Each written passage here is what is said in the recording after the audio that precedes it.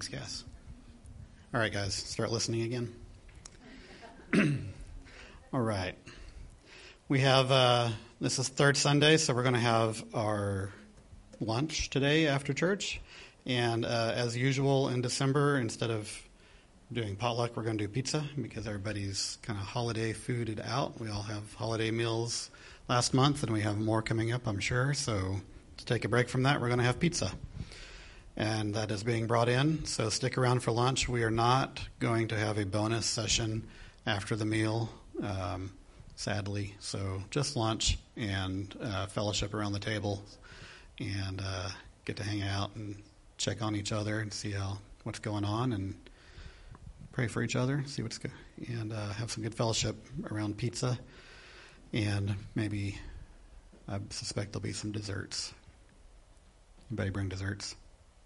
I hope. Yes. Okay. All right. So, as I mentioned, this is the third week of Advent.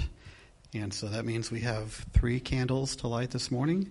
And so I've asked 3 people to come up and light candles for us. So come on up.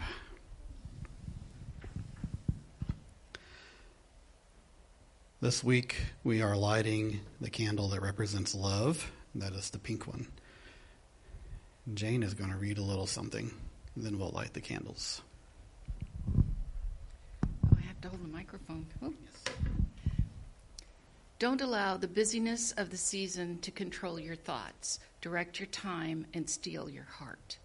Take a minute to pause and think on the truly important things.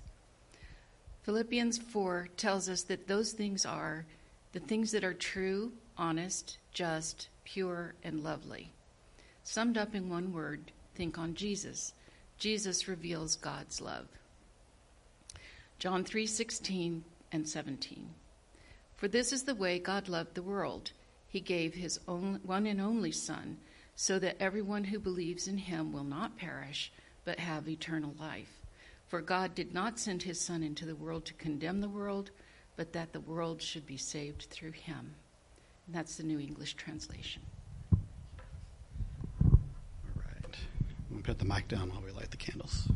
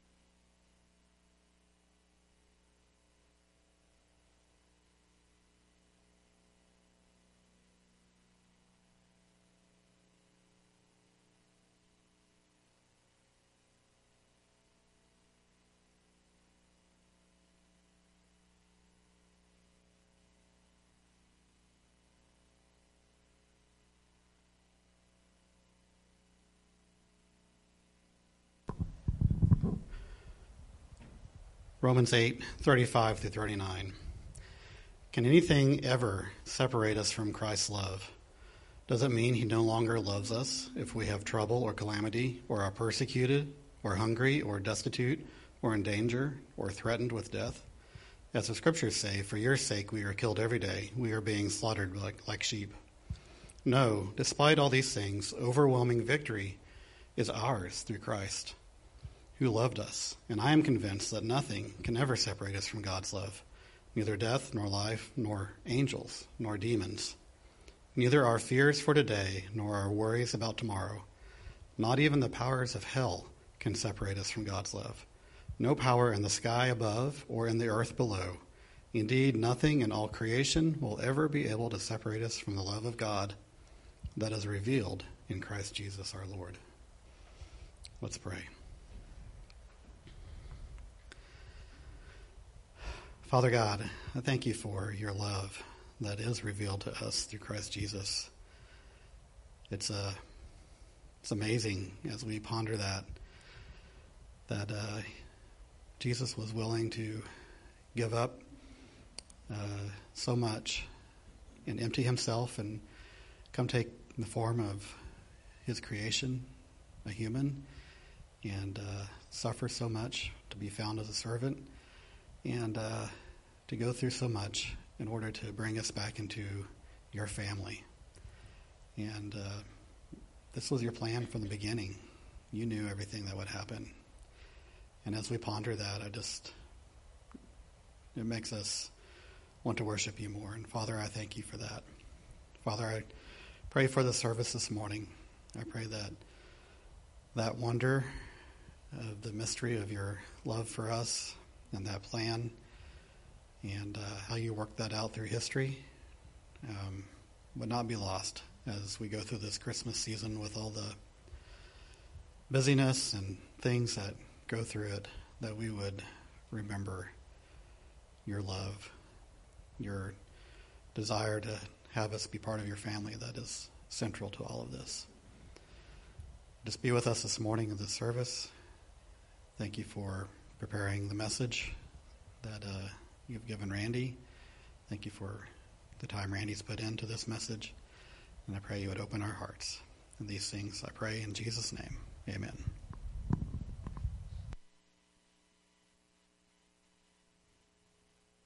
Child is this who lay to rest on Mary's lap is sleeping.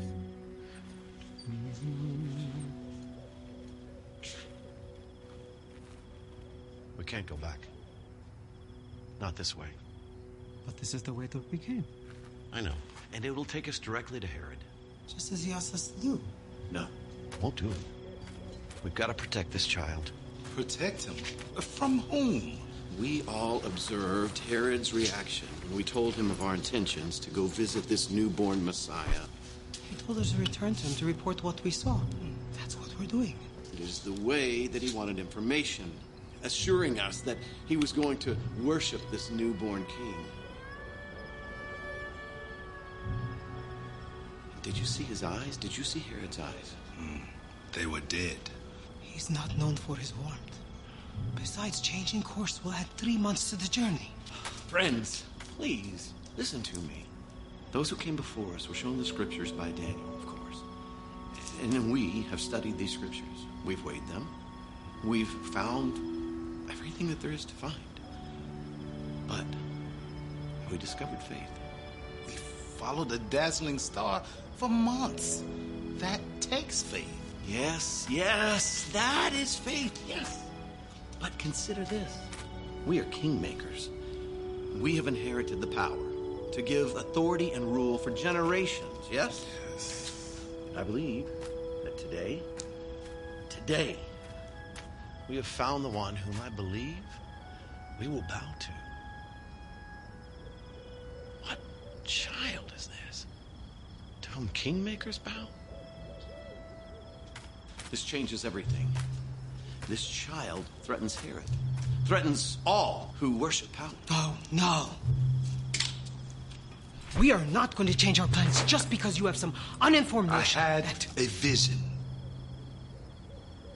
Go on. a dream, last night.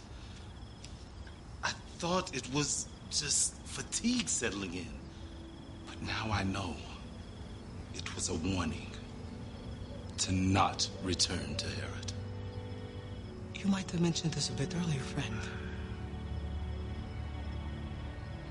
You are right. This changes everything.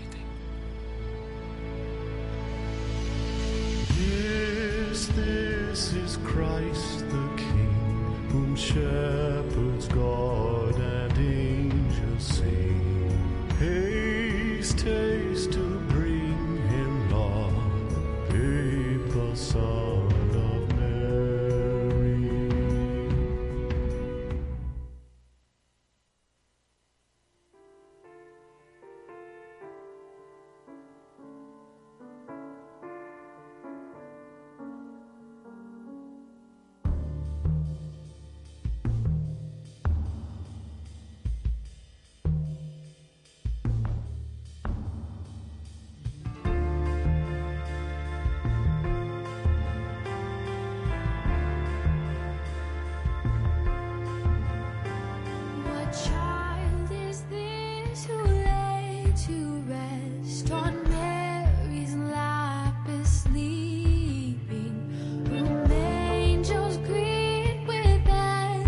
sweet, while shepherds watch our keeping. This is Christ the King, whom shepherds guard and angels sing. Haste, haste to bring him Lord, the babe, the Son of Mary.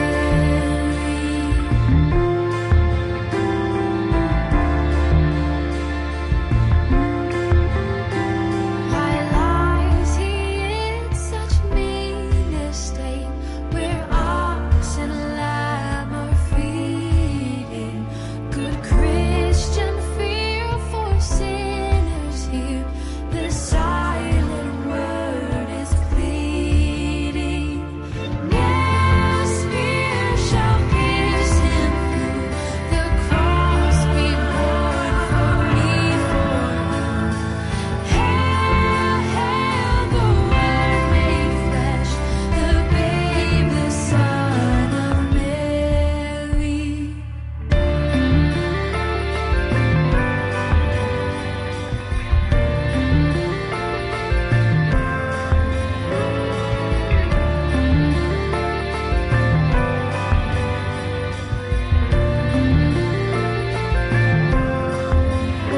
So bring him incense, gold, and myrrh.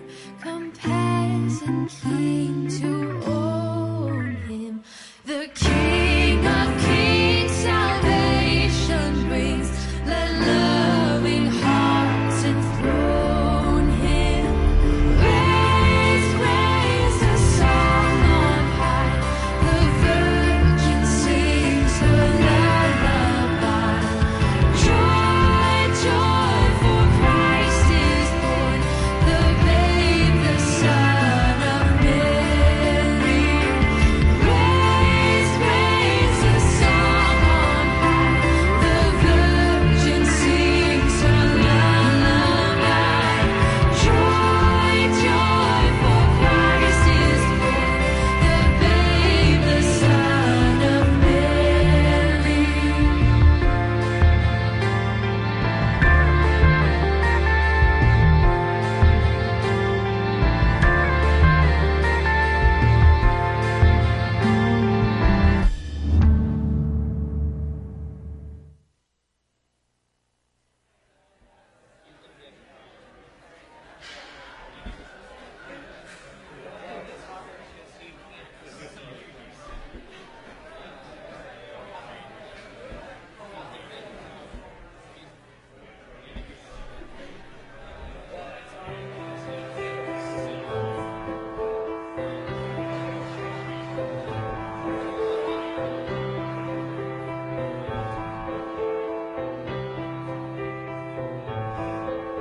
I've heard about this baby boy who's come to earth to bring us joy, and I just want to sing this song to you.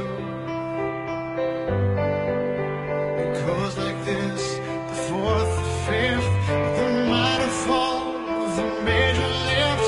With every breath I'm singing hallelujah. Hallelujah, hallelujah, hallelujah, hallelujah.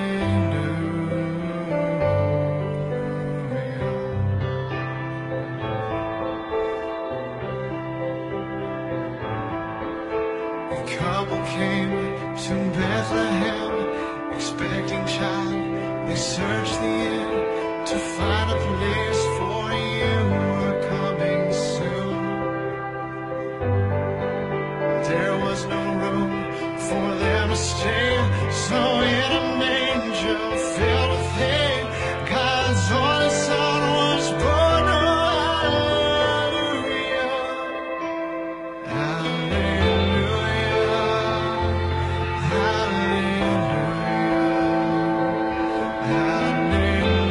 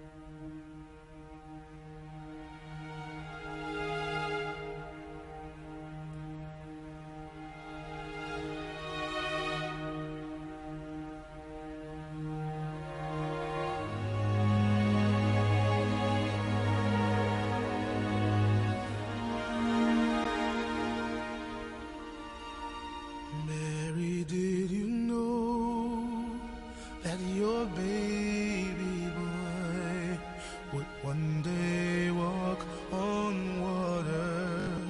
Mary, did you know that your baby boy would save our sons and daughters? Did you know that your baby boy has come to make you new? And this child that you delivered will soon deliver you. Mary, did you know that your baby boy would give sight to the blind man? Mary, did you know that your baby boy would calm the storm with his hand? Did you know?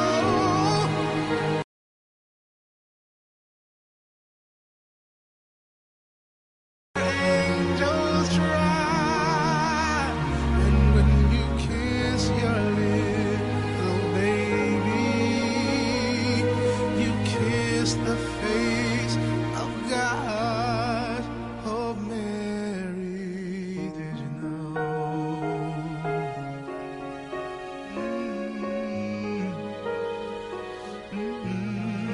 Mary, did you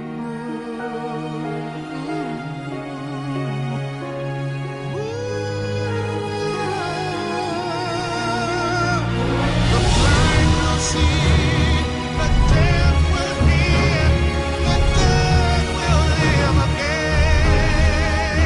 The lame will leap, the dumb will speak, the praises of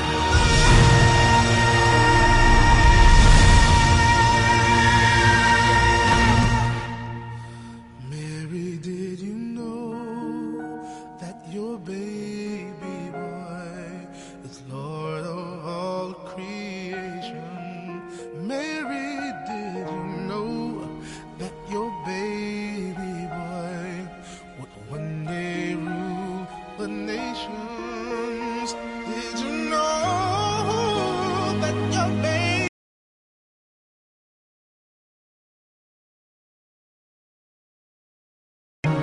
and the sleeping child you're holding is the great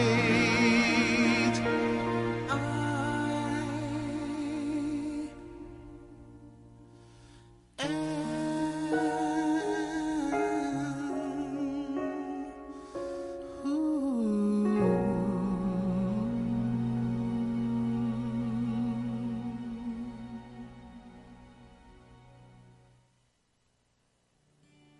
Oh, come, all ye faithful, joyful and triumphant. Oh, come ye to Bethlehem. Come and behold him, born the King of angels. Oh, come, let us adore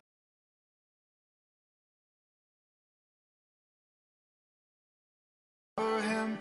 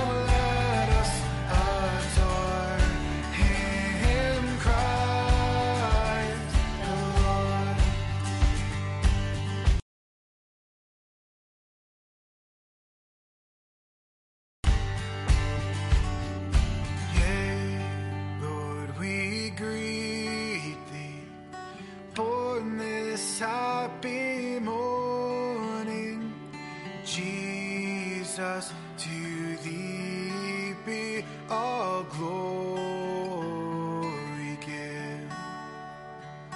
Word of the Father.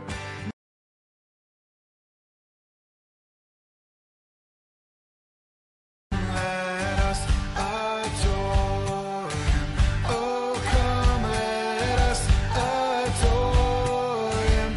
Oh, come, let us adore him, Christ the Lord. Oh, come, let us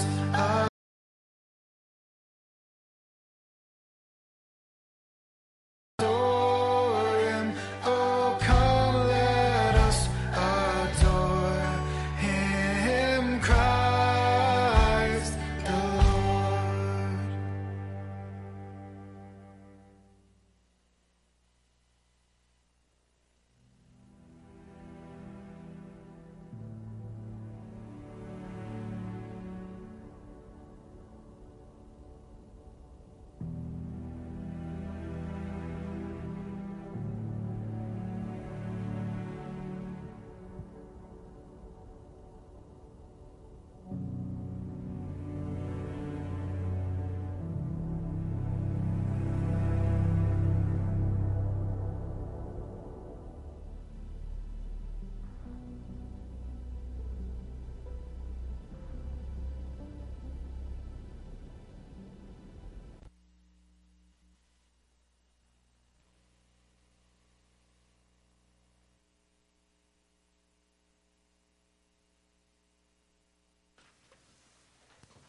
You did good. You sang all those songs.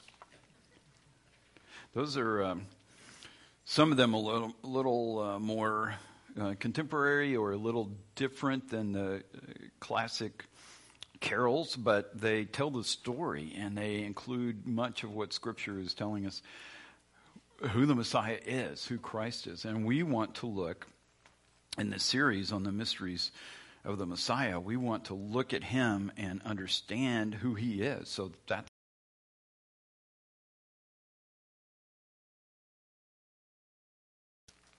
of the kingdom mystery.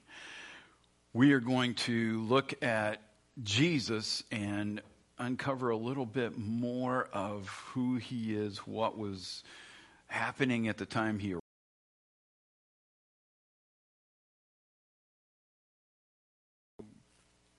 It's going to take us on quite a journey, and I hope you're ready for this. You can take some notes on some verses, put the verses up there, and I will read those passages so you'll have an idea of what this is talking about as we go through.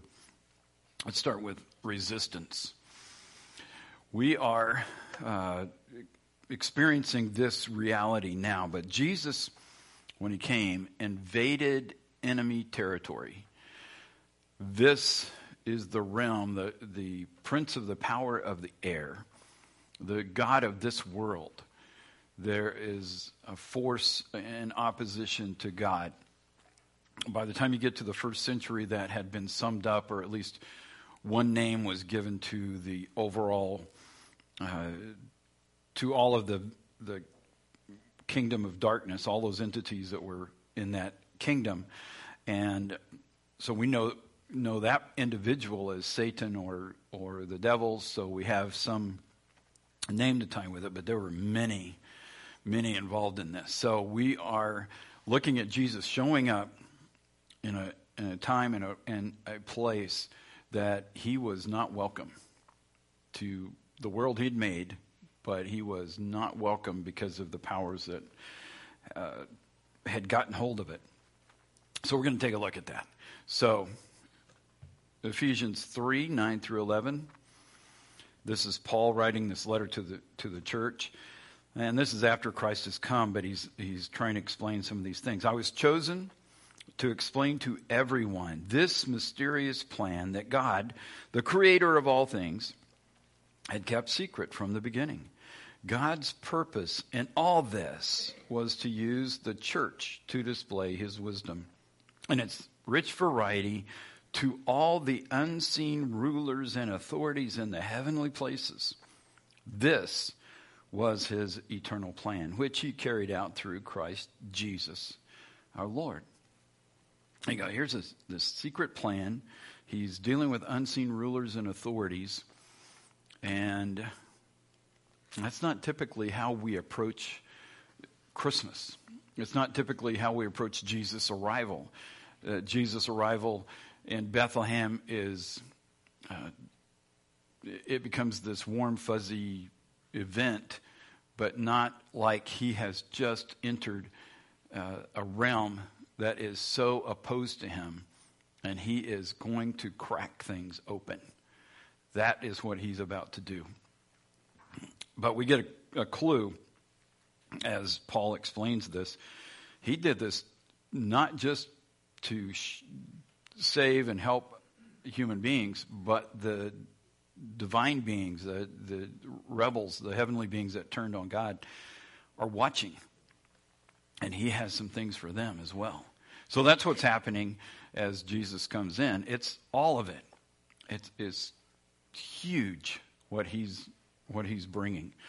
So let's look at the introduction of the Messiah. And we will take a look at this. Mark chapter 1 is where we're going to be primarily. So that chapter is going to give us some information. Only 2 of the Gospels, there are 4, Matthew, Mark, Luke, and John. Only 2, Matthew and Luke, have the Christmas story, or some aspect of the Christmas story. So they're both complementary. They give different information.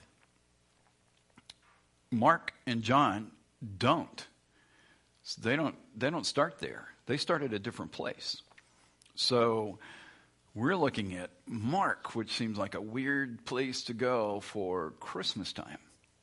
And yet it's part of the mystery to find out more about the Messiah, to find out why he started, where he started, and what that is doing. What is that accomplishing as he reveals himself? So he is invading enemy territory, and we need to see how that plays out. So kingdoms clash. We have the expected Israel and Rome. So the country of Israel is primarily made up of the Jewish people and the Jewish people, but it's 2 tribes, Judah and Benjamin, and some Levites scattered among them who have come back from captivity in Babylon. They've been back in the country for a while. They've had a tough time because they've been invaded, held captive by whoever happened, Persia and Greece and now Rome. And they have been just struggling to make it. But here they want to get rid of Rome. The people, the public, the normal person on the street is tired of having some invader, some outside force, some outside political entity in their country. They're looking for a Messiah. They're looking for a deliverer. What they're looking for is a king who can draw them together, and with God's help, that flavor when you go through the scriptures. You get a little bit of that idea when you see how things play out in the Gospels and what people were looking for.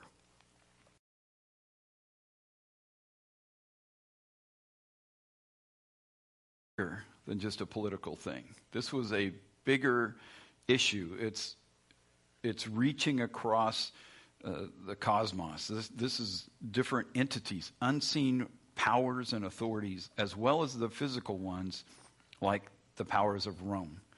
So they're expecting a Messiah, somebody, a deliverer, a son of David that could be a king and could help them rally the troops and get rid of Rome.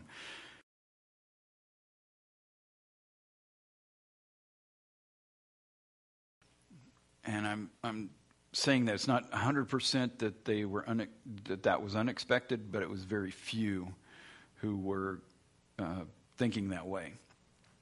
But there's a a huge issue in this whole thing is God is going to defeat the powers of darkness. That's how he sets us free, is he defeats the powers of darkness. And he is going to take Jesus in this moment in the first century to show them there's another way, and that he has not relinquished his position on this planet or for these people. He is bringing a whole different thing to it. So we have all of that going on. There's some expected things, some unexpected things. Outsider, Jesus later talking to Pilate, and he says, well, so are you a king? And he says, well, but my kingdom is not from this world. Not from this world. And Jesus is letting him know there's a realm that is greater than his, greater than Rome, greater than the position that he has in Rome, greater than Caesar, greater than any other human power on this planet. My kingdom is not from this world. So he's letting him know, and he's let others know along the way too. And that's sort of the key to the first chapter of Mark, is looking at there's something else going on here. He introduces Jesus, lets us know about him by giving us information that helps us see that he's in a battle from the get-go. And this battle is against the issues on earth and the issues in the unseen realm of darkness. And he's taken on both. And we pick that up in the first chapter. We get a little bit of information as we get to John, his cousin, John the Baptizer. And he's passing on this bit of information. He says, well, I've got my cousin's coming. He doesn't say that. I baptize you with water, but he will baptize you with the Holy Spirit. There's something coming. There's something there's this act in the water that's illustrating this cleansing, this new life, this new possibility. And John's introducing that. But he says somebody else is coming, and he's going to baptize, immerse you in the Holy Spirit. Well, that's not this realm. That's not the physical. That's not material. The Holy Spirit is from out there. He's from heaven. His power is coming, and that will make a difference in people. So here's a spiritual reality that he's talking about that is going to come upon the people in a new and powerful way. And so here are these.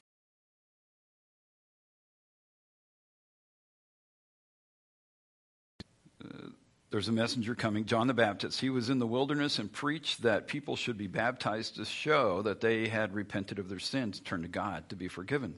All of Judea, including all the people of Jerusalem, went out to see and hear John. And when they confessed their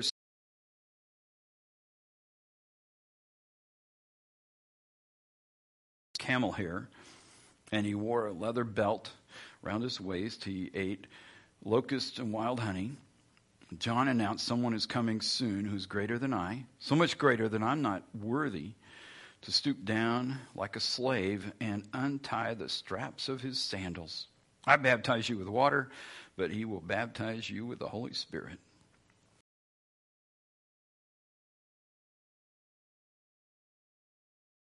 To the people of that day, they would go, wow, we've heard about these guys. We know about this. He's in the wilderness.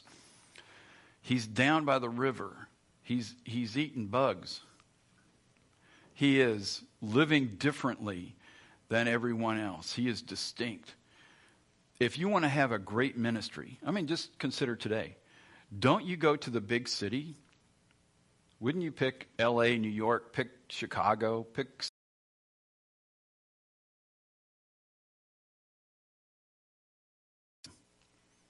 He's out at the river, eating bugs, walking with the living God, dressed in unfashionable wear. He is proclaiming the kingdom because there's something greater going on. That's the battle. That's the reality. This is not, boy, I just want to be comfortable. I want my kids in a great children's program. No, you want them to be able to take on the devil and his forces. This place is filled with darkness. If you don't get it, watch the news. I don't care which one you choose, watch it. See how positive it is. By the time you get to the end of that newscast, and you'll know humanity of God has been. That's been the answer from the beginning. Still, the answer still will be till the end when that light takes over. This is when Jesus enters in and says, we're going to take it back. This is how we're going to take it back. We're going to battle. We're going to go into battle. We're going into war. And so he's entered in. This is Mark explaining this. Now, Mark, just so you know, Mark is a young guy. He has, in the days of all of these things happening, he lives in Jerusalem. His mom has the house where the church, after the church formed, would meet, and they would pray. And when Peter was in jail, the whole group is over there praying, and they're praying that Peter would be released from jail. And then he gets out because the angel goes and gets him. You get an answer to prayer. He comes to the door, knocks on the door. Rhoda, the servant, opens the door and says, "Oh, Peter." Slams the door, goes back and tells him, well, Peter's ghost is standing out at the door. So, way to go, guys. Keep praying. And they go, no, wait a minute. And they all run to the door, and there's Peter standing out there going, it's me. So that's the house Mark grew up in. That's his mom's house. He's seen all of these things. He knew about Jesus. He knew the apostles. He knows these guys, but he's just a young guy. Then he goes on a trip later, probably as a teen or older teen, with Paul and Barnabas when they start out on their first missionary journey, and he goes with them to help out. And then he kind of blows it, and some other things happen, and he gets back in the game. Then he writes this. So this is this guy. So it's not like, where did he get his info? He's watching it. He was around these people. He heard the stories. He saw what was unfolding. And he chose to pass on this information this way. Fortunately with Luke, because I told you that before, Luke is not Jewish. He's a Greek doctor, physician, and he's a historian. So he goes out and interviews everybody and gathers information, and he thinks all of it's cool. So fortunately, he goes and talks to Mary, and we have the whole story of what happened with her. Mark's going, yeah, I know Mary. I'm going to start here. So that's what we're doing. We're looking at, okay, this is where he started because he sees the battle. He said, we need to know this. This is what we need to start understanding what it was that he was involved in. Let's go to just an approach to God and an approach to what God is doing. So I'm going to do that.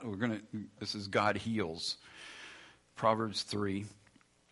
5 through 8. And this is just trusting God, his ways and wisdom, rather than social norms, spiritual substitutes, and self. And it just brings better results. Just trusting God.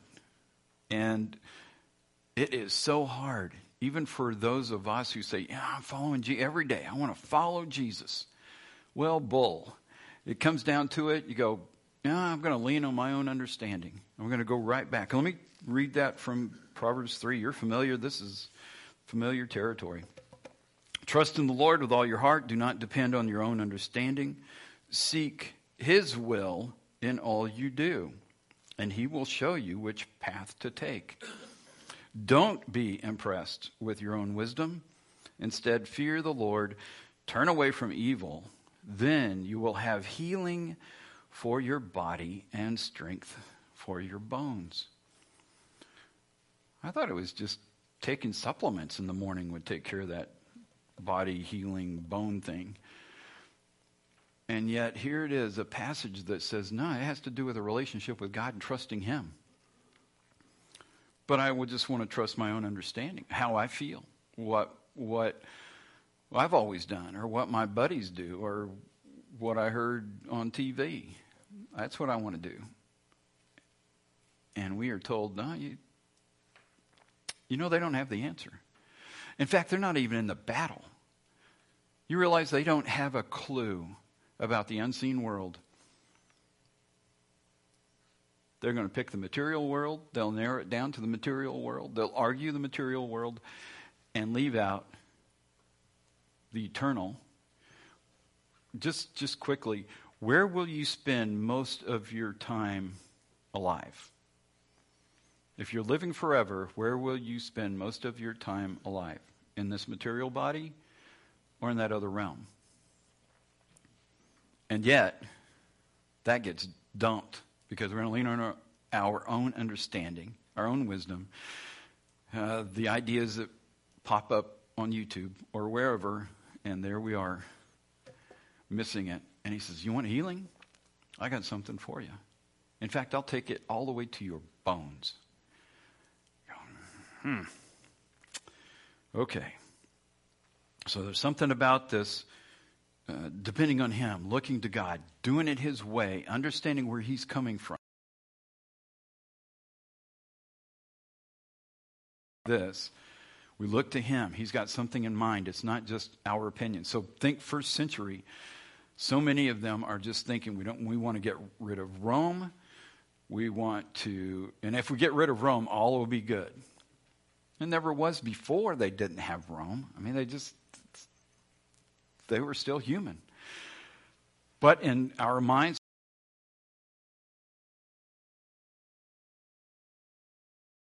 the Capitol building, if we just get rid of, really, how much better did you do before? Or will you ever do? God is offering us something different because the battle is not just material. It's not just those things that we can see and we can add up. It's just around us. There's more to it. And that's why the wisdom of leaning on God helps so much. Jesus heals like Yahweh. So we need to know that. So there's particular things and directions when God heals, and he heals a leper. And this is back in the days of Moses. He gives them this information. And he says, when you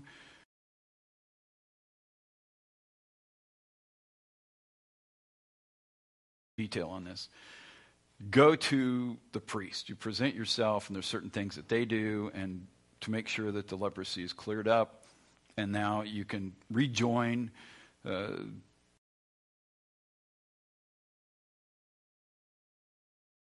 healed.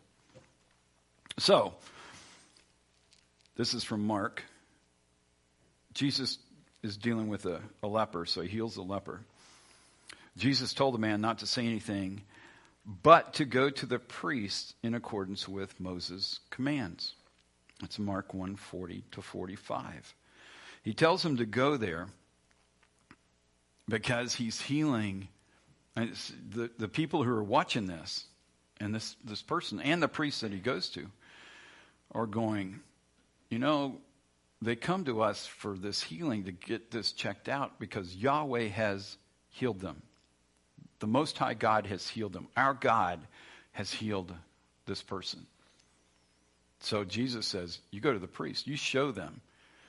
So what is being said? That the Son of God has shown up from out there to here, that God is healing, that this God on earth, the God-man, is healing like Yahweh. And he said, let's keep the rules. Check him out. Let the priest know. Let the unseen realm know. Let the people around us know. God is here. God is among you. God is at work. So he's giving us a bit of that information. We have Jesus is authorized, baptized by John, and acknowledged by God. This is Mark 1:9-13. And this is, I'll just read that. One day Jesus came from Nazareth in Galilee, and John baptized him in the Jordan River. As Jesus came up out of the water, he saw the heavens splitting apart and the Holy Spirit descending on him like a dove. And a voice from heaven said, "You are my dearly loved Son, and you bring me great joy." The Spirit then compelled Jesus to go into the wilderness, where he was tempted by Satan. For 40 days he was out among the wild animals, and angels took care of him. So we have the triune God, Father, the Son, the Holy Spirit, all there at the baptism. God the Father is saying, "This is my Son." The Holy Spirit's on him. Then the Spirit says, "Okay, it's time to go." You get up out of the water. You haven't even dried yet. Go out into the wilderness. The wilderness is the place where the demons lived. That's in their cosmology. So in their thinking, that's where you go. And that's where the evil. So if you're thinking of, man, it's a scary place, that's where the witches are, Bigfoot, whatever it is that you think of, that's out there in the wilderness. That's where he has to go. He heads to the wilderness. He's facing all of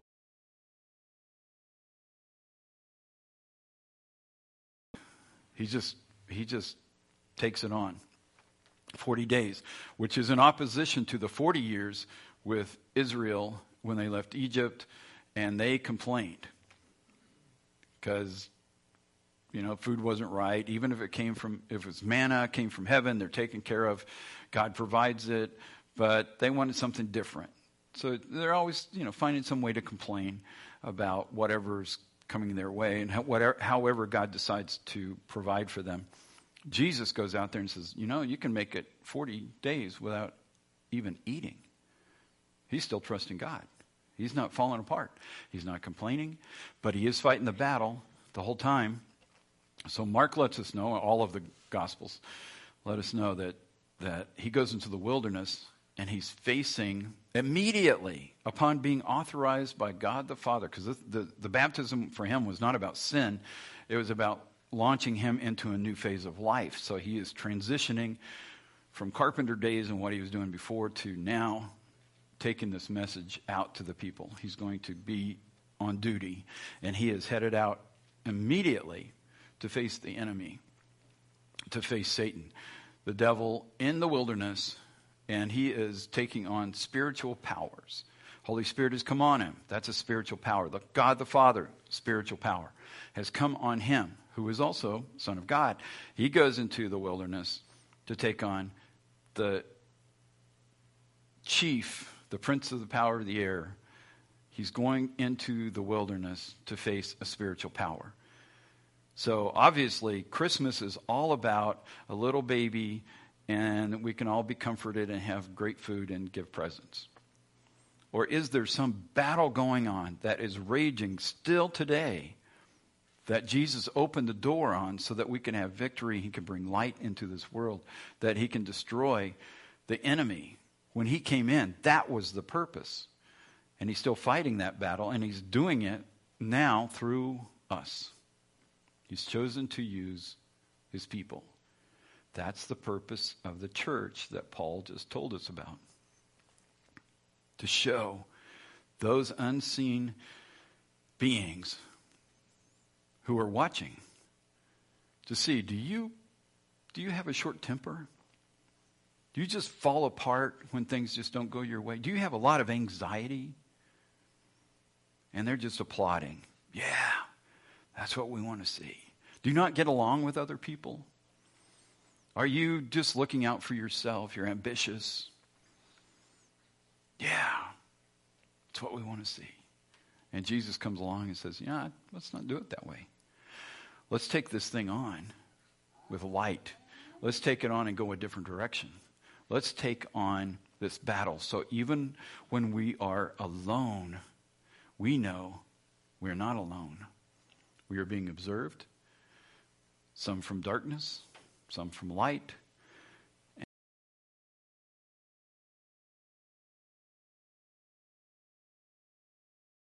We're being observed. And Jesus is saying, be light. Be like a light on a hill. So that this is shining. And those beings and the people around you can see when those times come. They can see it. He has gone in. So the spiritual battle is on. So we've got Jesus. We have the Trinity. We have Jesus in battle with Satan for 40 days. And then the angels take care of him. Those are spiritual beings too. See how many spiritual things are happening here? Not just material, physical. 40 days he's hungry. That's the main thing. No, there's a host of things that are unfolding here. And that battle had to take place. He's putting Satan on notice that he's here. And things are going to change. And he's got some other buddies that aren't going to like this either. Jesus proclaims the gospel. The gospel. Yeah, what in the world is that? There is a... see, I don't know how familiar you are with church language, but when you say gospel, and people throw this out all the time, we just teach the gospel. We're following the gospel. This just is about the gospel. And there are gospel singers. I mean, there's this gospel stuff all over. Jesus is going to proclaim the gospel, which is the good news. That's what that means. So he's going to proclaim the good news.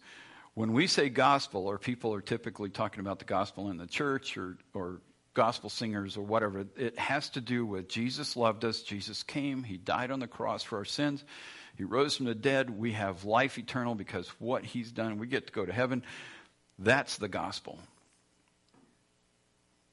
He hasn't died yet. And he's out there doing gospel. So what gospel is he doing in chapter 1 of Mark when he doesn't die till the end of Mark? What is happening here? What is the good news in the early part in every gospel? The good news is that God's presence, purposes, and power are here. He's working the plan. That's gospel. That's good news. It starts right there. This is from Mark 1:14-20. Later on, after John was arrested, Jesus went into Galilee, where he preached God's good news, the gospel.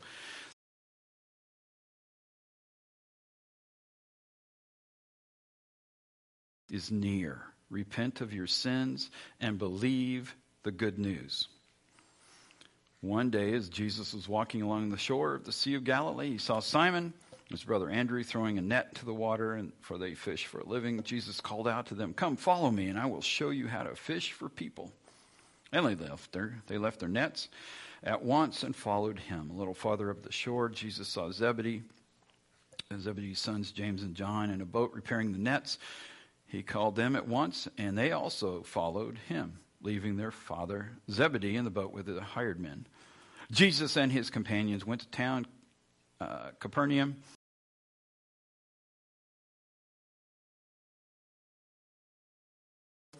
He's been announcing it. Now he's going to go into the synagogue and teach. And he's proclaiming the gospel everywhere he goes. The gospel, the good news. But it's the gospel of God's presence. It's the presence of this power. It's the defeat of the enemy. He's not talking about Rome. He's not talking about political government.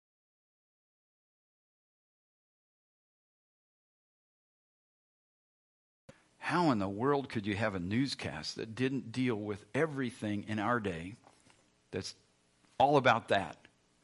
And it is no different today because the powers of darkness still exist. Those beings are still at work. And there are churches and believers all over this world who are missing it.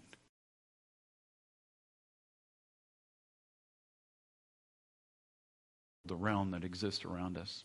Jesus came to defeat that so that the material world could be better. We could be set free. It's all wrapped up in this. Jesus, the Son of God. There's joy. This is in Mark 1:35. He spent time in prayer early. He goes out to see his Father. Before daybreak the next morning, Jesus got up and went out to an isolated place to pray. He goes out and has conversation with God the Father. He's talking to him. He's discussing the things that are unfolding, the battles that are being won, the issues at hand. And he's just getting empowered. He's getting to hang out with, well, his Father and the Holy Spirit and catch up. His job, Mark 1:38-39, is preaching and casting out demons. Preaching and casting out demons. And he says, we must go into other towns as well, and I will preach to them too. That's why I came. So he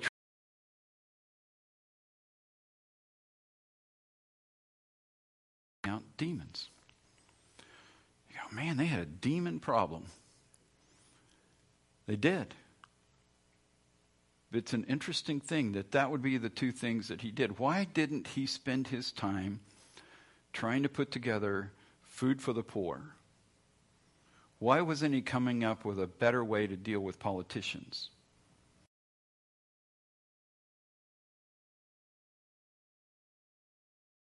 Developing hospitals. What is happening here? He said he came to preach good news. Just check around. What are Christians today supposed to do? Hospitals, education, Christian education, put together food bank. Not that any of those things are a bad idea. What's the priority? What's the gospel? What's the good news? What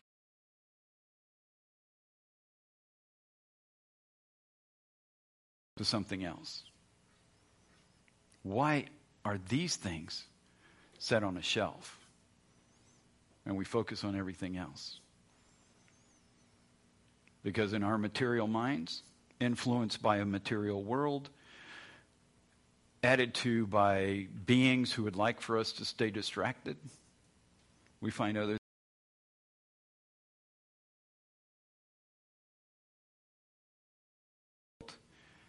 The kingdom of God is not as impactful as it can be in individuals and in nations. There's more to it. He wants it to be greater. It will be greater. It's to our benefit when we join him in the process.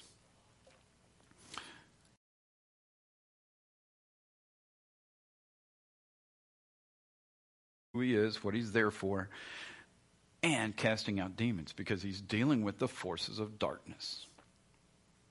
And they go, wow, didn't even know that was a thing. Man. Spiritual encounters. The battle's not just flesh and blood. So these things have been around. There's some Old Testament passages that kind of give us a clue.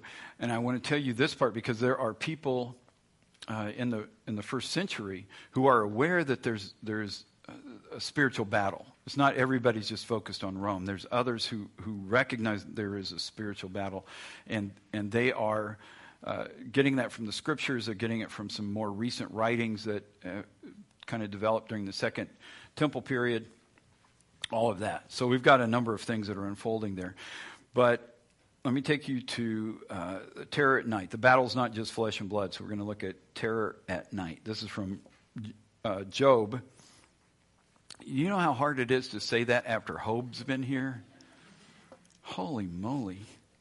Job 4:12-17. Now a word was brought to me stealthily. My ear received the whisper of it. Amid thoughts from visions of the night, when deep sleep falls on men, dread came upon me, and trembling, which made all my bones shake. A spirit glided past my face. The hair of my flesh stood up. It stood still, but I could not discern its appearance. A form was before my eyes. There was silence. Then I heard a voice. Can mortal man be in the right before God? Can a man be pure before his maker? There are things that move, spirits that come at night. And you know, people aren't apt to share those things, but many people experience them. And those things come through and spook them, set them on edge. In this case, the description's pretty apt and clear. gives us an idea of what that may feel like. Make all my bones shake as this thing came through. But they were aware of some of those things. They knew some of that was going on. And on the spiritual side, it's in Iran, Iraq, currently in Gaza. People are coming to Jesus because Jesus is showing up, speaking to them in their sleep, or showing up in a vision, just showing up. And these are Muslims, and they're going, And it is happening. The last I heard was 300 in Gaza had come to Jesus. That's pretty amazing. But it's these encounters, spiritual, non-material encounters. Those things are happening. Still happening. What were they thinking in the first century when Jesus is around, when he shows up? What is happening? Why would the casting out demons be a thing? There were some who were looking for a king, a Messiah who would get rid of Rome. They didn't have just one idea about the Messiah. There were multiple ideas of how the Messiah would come about. But the son of David would somehow be connected to this spiritual ability, to getting rid of demons. That's going to be part of this. And so from Josephus, he kind of has a summary that goes back and talks about this with Solomon. So this is King David's sons. And you can find this in Josephus Antiquities. It's in 8.2. And I want to jump down a little bit. He's talking about how many books he wrote, the kind of wisdom he had, talking about Solomon and all of those things. And he gets down, he says, of parables and similitudes, he had 3,000, for he spake a parable upon every sort of tree, from the hyssop to the cedar, and in like manner also about beasts, about all sorts of living creatures, whether upon the earth or in the seas or in the air. He was not unacquainted with any of their natures, or omitted inquiries about them. So he's digging into all kinds of science, and he just wanted to know how things worked. He described them all like a philosopher and demonstrated his exquisite knowledge of their several properties. God also enabled him to learn that skill which expels demons, which is a science useful and sensitive to men. He composed such incantations also by which distempers are alleviated, sicknesses caused by the demons. And he left behind him the manner of using exorcisms by which they drive away demons, so that they never ever return. And this method of cure is of great force unto this day. Josephus wrote in the first century. But that was the idea that many had among the Jewish people at that time. The son of David. And Psalm 91 deals with that. It's one of those. Psalm 151, you have to look that one up because it's not in our Bible. 151 deals with that and what David is dealing with when he's dealing with the spirits, with the demons, with the issues in the spiritual world. And so it carried on that this idea that the son of David, just like Solomon, would be able to do this. Get rid of the demons, expel the demons. So if you've ever wondered, so why is it that 8.5-pound baby grew up to be able to get rid of demons?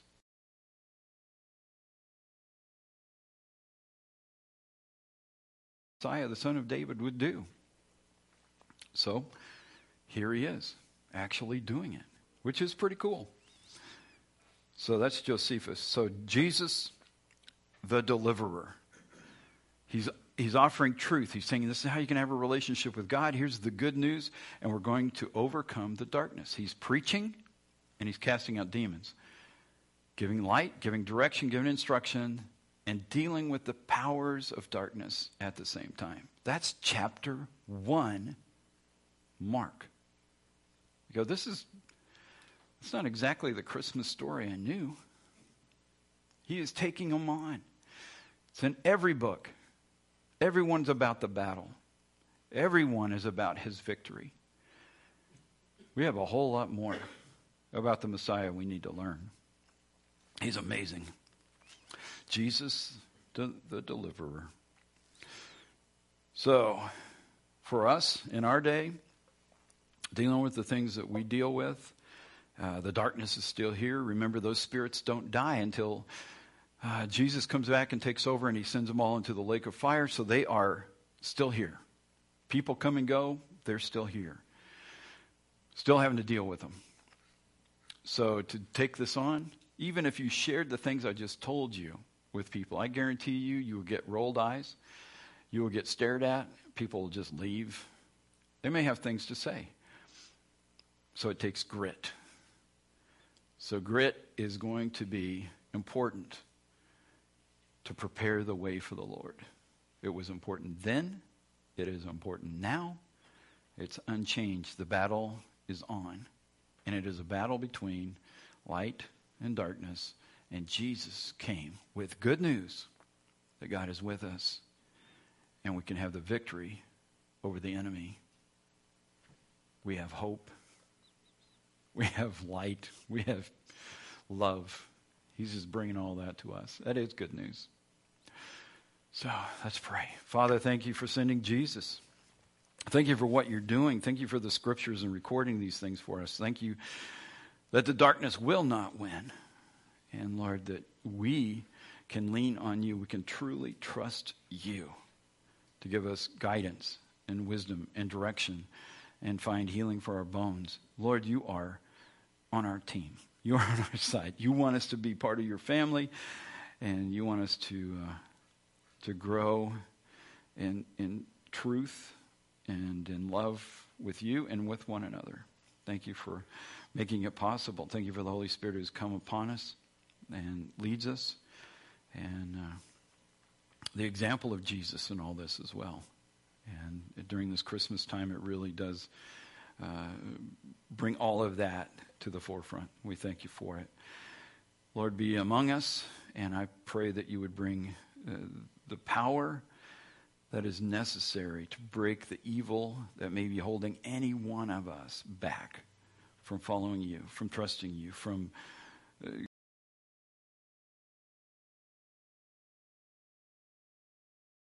being trapped by the darkness. I pray that for freedom and for everyone who believes and receives you right here, right now, that they would know it, that they would know the freedom, that their minds would clear, their hearts would beat faster with excitement for all the things you are doing and will do. And we give you praise and thanks in the wonderful name of Jesus. Amen.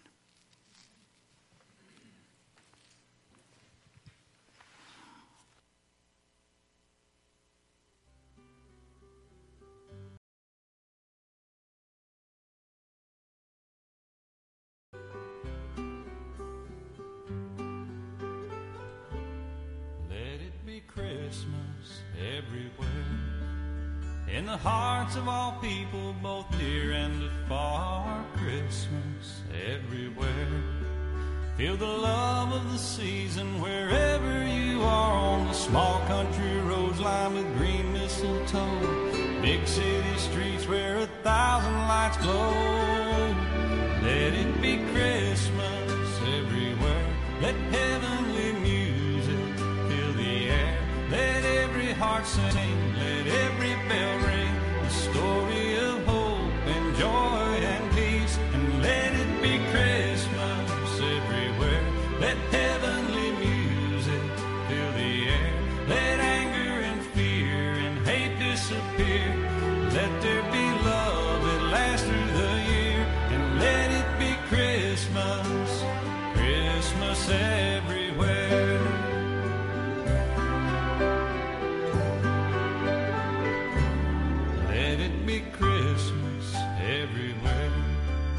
With the gold and the silver, the green and the red, Christmas everywhere.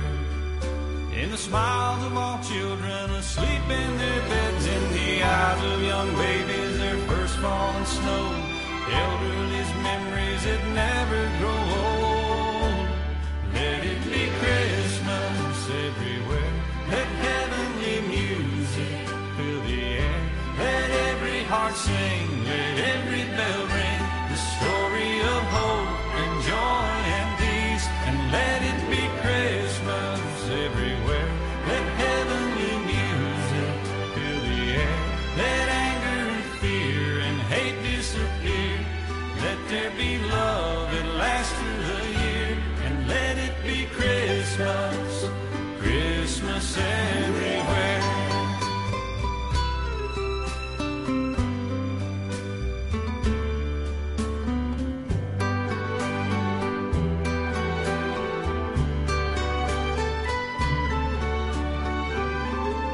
Let it be Christmas everywhere.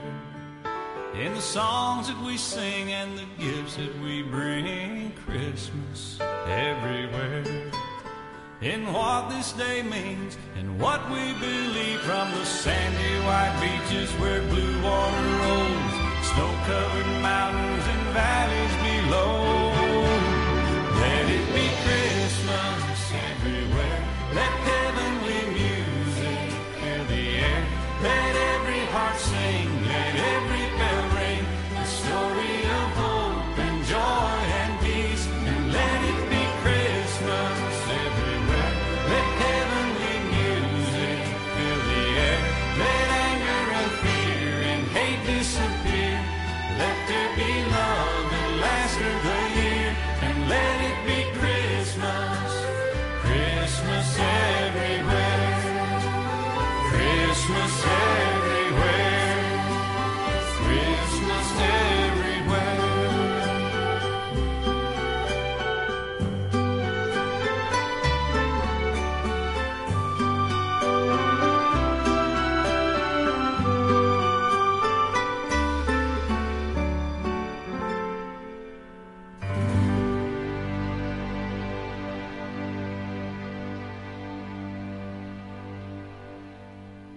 May the grace of the Lord Jesus Christ, the love of God, and the fellowship of the Holy Spirit be with you all.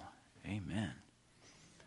We have a meal coming up. We got pizzas already delivered. We'll set some tables up out here, and then y'all stick around and